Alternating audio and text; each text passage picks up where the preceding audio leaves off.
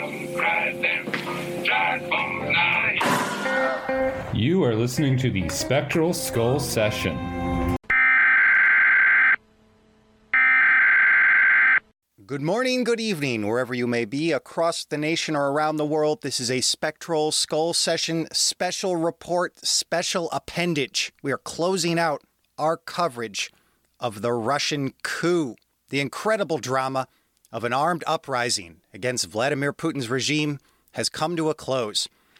Tensions ran high on Saturday, June 24th, as photos and videos appeared on social media of Wagner soldiers barreling through unmanned checkpoints in armored vehicles, driving their tanks on sidewalks, and standing in line at the fast food restaurant formerly known as McDonald's.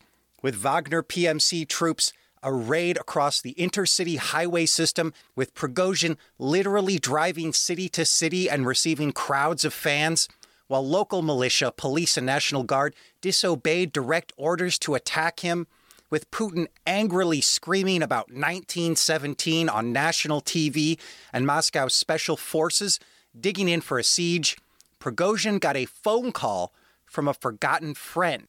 It was Viktor Lukashenko, 20-year-plus president of Belarus. Lukashenko told Prigozhin, "Don't do it. This will tear Russia apart." And at that point, they still hadn't started shooting each other in earnest. Wagner PMC was only fighting directly with the Air Force, not the Army, National Guard, FSB, or Special Forces. And in the end, Prigozhin stood down. With his forces just 100 kilometers from Moscow, they turned their column around and drove back to eastern Ukraine, hailed as they went as heroes. Prigozhin has accepted an offer from Belarusian President Lukashenko to relocate to beautiful Belarus. It's the Canada of Russia. The Wagner forces who participated in this March for Justice, they are being awarded amnesty. They will no longer be participating in the Russo-Ukrainian war. Thousands of Russia's most elite fighters now permanently out of the conflict. They'll be going home to their families.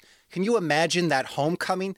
Imagine going to tell your kids or grandkids, "I participated in the great summer coup of 2023. I marched to Moscow to kill the Minister of Defense, but we couldn't go through with it because it would have been too bloody." What a story, what a miraculous ending for the people of Russia. And I've been informed that Monday, everyone in Moscow will have the day off work, a kind of emergency canceling of work, but now it's going to turn into an impromptu holiday to celebrate the peaceful resolution of this crisis. There will be vodka, but marijuana is not allowed. Someone tell Brittany Griner. And it wasn't completely peaceful. In the course of the Wagner March for Justice, 6 attack helicopters and 1 Air Command aircraft, an IL-22, shot down. But they died doing what they loved, flying. And now let's have some analysis. What happened? Some in the pro-Russian world are saying this whole thing was a farce. It wasn't even real. Prigozhin only had a couple of 100 fighters. It was some inconceivable trick in an unintelligible game of 5D chess. This is completely unbelievable because Wagner was zooming through checkpoints and taking positions in at least 3 different cities, spanning hundreds of kilometers. It was a terrible embarrassment for Putin that will renew enthusiasm for regime change among Western leaders. The conservative point of view, from anyone who bothers to actually try to think about it, they'll say, Prigozhin did a head count coup and he failed. Police and National Guard were unwilling to fight him, in many cases joining him, which showed his people power. But the wildly popular General Surovikin, head of the Air Force, did not join the coup. Remember, last time I talked about this, I said it's unclear, maybe he's hedging his bets. But Surovikin did ultimately send the Air Force to contend with Wagner. And so it looks like in the end, Prigozhin miscounted the men. He didn't have the numbers. He had to back down. But I also think the result was consistent with my own idiosyncratic theory that Prigozhin is a real patriot who doesn't have the stomach for seeing any more of his own people die. I think he just couldn't do it. So he didn't want to actually fight when he came to Moscow. It really was a march for justice. And contrary to some American protesters who love to chant, "No justice, no peace," Prigozhin understood that more often peace is a prerequisite for justice. So that's my take. Now, what's the real lesson here? I have 3 lessons that you won't hear from the media, including one that explains why we covered this at all. First, the real winner in this story is the social media app Telegram. Telegram Messenger is a globally accessible, cross-platform, encrypted, cloud-based, and centralized instant messaging service owned by a Russian, but operated from Dubai and the Arab Emirates. Telegram is what allowed people like me, based in the U.S., to follow the high drama of this coup firsthand. It also allowed Prigozhin and the Russian leadership to negotiate in public with the world watching. We're always hearing about how Russia is a closed society. They don't permit free expression. This is very true. I know this from talking firsthand to people who were imprisoned by Russian and Belarusian authorities when I was living in Georgia, who say merely for going to a protest, they would later hear from their mom and dad that the police had come to their home inquiring about the whereabouts of their adult child and saying, you could lose your job if they keep going to these kinds of things. I've also talked to people who were literally thrown in prison, held without charge for days and weeks. That's the kind of environment they have in Russia and Belarus. But for some reason, the Russian authorities are either unable or unwilling to completely clamp down on their social media. And so Telegram has substantial openness. You can see dissenters, Russian dissenters, on Russian Telegram service. And this turned out to be the thing that saved them, because they were able to talk to each other with the public watching. For example, at one point, the lieutenant general of the Russian army released a video basically saying to Wagner forces, "We can't fight each other. The West will destroy us." Prigozhin replied, saying he only wanted to kill Defense Minister Shoigu and Chief of Staff Gerasimov. The lieutenant general then responded again, saying, Prigozhin was welcome to remove Shoigu and Gerasimov. But the lieutenant general added he was saddened at the thought that they would be celebrating in Ukraine, to which Prigozhin essentially said, so what if they celebrate? So there was Prigozhin getting a little anti-war dig-in, and yet at the same time, the conversation was oriented around the common good of the people, right? What's best for our people?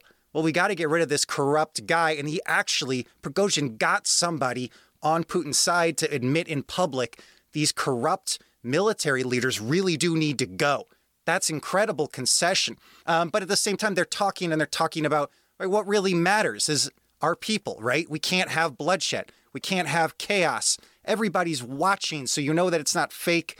And so this is the big lesson. This is why we have to have an open and free internet. In the United States, we cannot allow the federal security services to seize control of our social media, as I've reported they largely already have. Think about it. If the FSB controlled Telegram, they would have just switched it off, thinking that was the right thing to do, and thereby locking themselves into a chaotic situation. We know they were trying to shut off Prigozhin's communications. 3 of the 6 helicopters shot down were electric warfare copters. So clearly the first instinct of the Russian high command was to jam communications. Thankfully for them, it didn't work, and the openness on Telegram permitted this high-profile, high-stakes, dramatic negotiation. Similarly, if FBI or CIA or whoever can just switch off our internet in the United States, someday when we have a real terrible crisis, they'll just switch off the dissenters. And when you don't hear from somebody, it's easier to justify killing them. So a free and open internet is essential for successfully navigating deep chaos and uncertainty. Second lesson, we've seen proof for those who need it that the Russians are capable of negotiations. They conceive themselves as a civilized people, right? They don't want to destroy themselves or each other. They have shared norms and are oriented towards a common good. That bodes well for their ability to ultimately negotiate with us. And so it should renew our hope that there's a possible way out of this war that doesn't end in nuclear confrontation. And the third lesson is that really the bigger picture here, why do we cover stuff like this on the Spectral Skull session when our mandate is the investigation of the occult, supernatural, and paranormal? Well, the Russian world is deeply mysterious to us Westerners. And it's a mystery that you can probe for yourself by practicing what we practice on this show, which is the Renaissance humanistic hermeneutics of ad fontes. Ad fontes means to the source. The phrase comes from the early Renaissance reformer Erasmus of Rotterdam, who wrote, quote, "Above all, one must hasten to the sources themselves, that is, to the Greeks and the ancients." The hermeneutics of ad fontes, reading texts for yourself and taking the time to go and read the first-hand accounts yourself, not only powered the European Reformation, because people started to read the Bible for themselves and say, wait a minute, I disagree with the way the Catholic Church does things. It also powers the occult and esoteric traditions of the Western world. People pop open ancient and sacred texts, read them firsthand, and glean insights that you just can't have second or third-handed. Social media today gives us the ability to take the Renaissance practice of ad fontes and apply it to the de-occultation of world events. It gives us the ability to discern and gain genuine first-person understanding of the hidden realities taking place around our globe, again, for ourselves. In this case, I used it through Telegram to follow the mysteriousness of this conflict in Russia. It would have been completely obscured to me had I not followed it for myself in real time. And so I applied this ancient and powerful methodology to modern news, not for the sake of the news or even really to understand Russia, although the threat of nuclear war looms large in my mind. But ultimately, I do it for the sake of you, the audience, just to show us the power of this methodology of reading it for yourself. You see things and you understand things at just a different level than you can ever understand them from reading third-hand accounts through corporate media. And so that's it. That's all I want to say. A short episode to wrap up our coverage of this exciting coup. Congratulations to the people of Russia for avoiding a bloody, ultra-violent civil war. May the Russian trend towards peace and justice continue to the war in Ukraine, and may the drive for peace and justice envelop us all. For the Spectral Skull Session, I have been Dane. Stay strange, stay sane.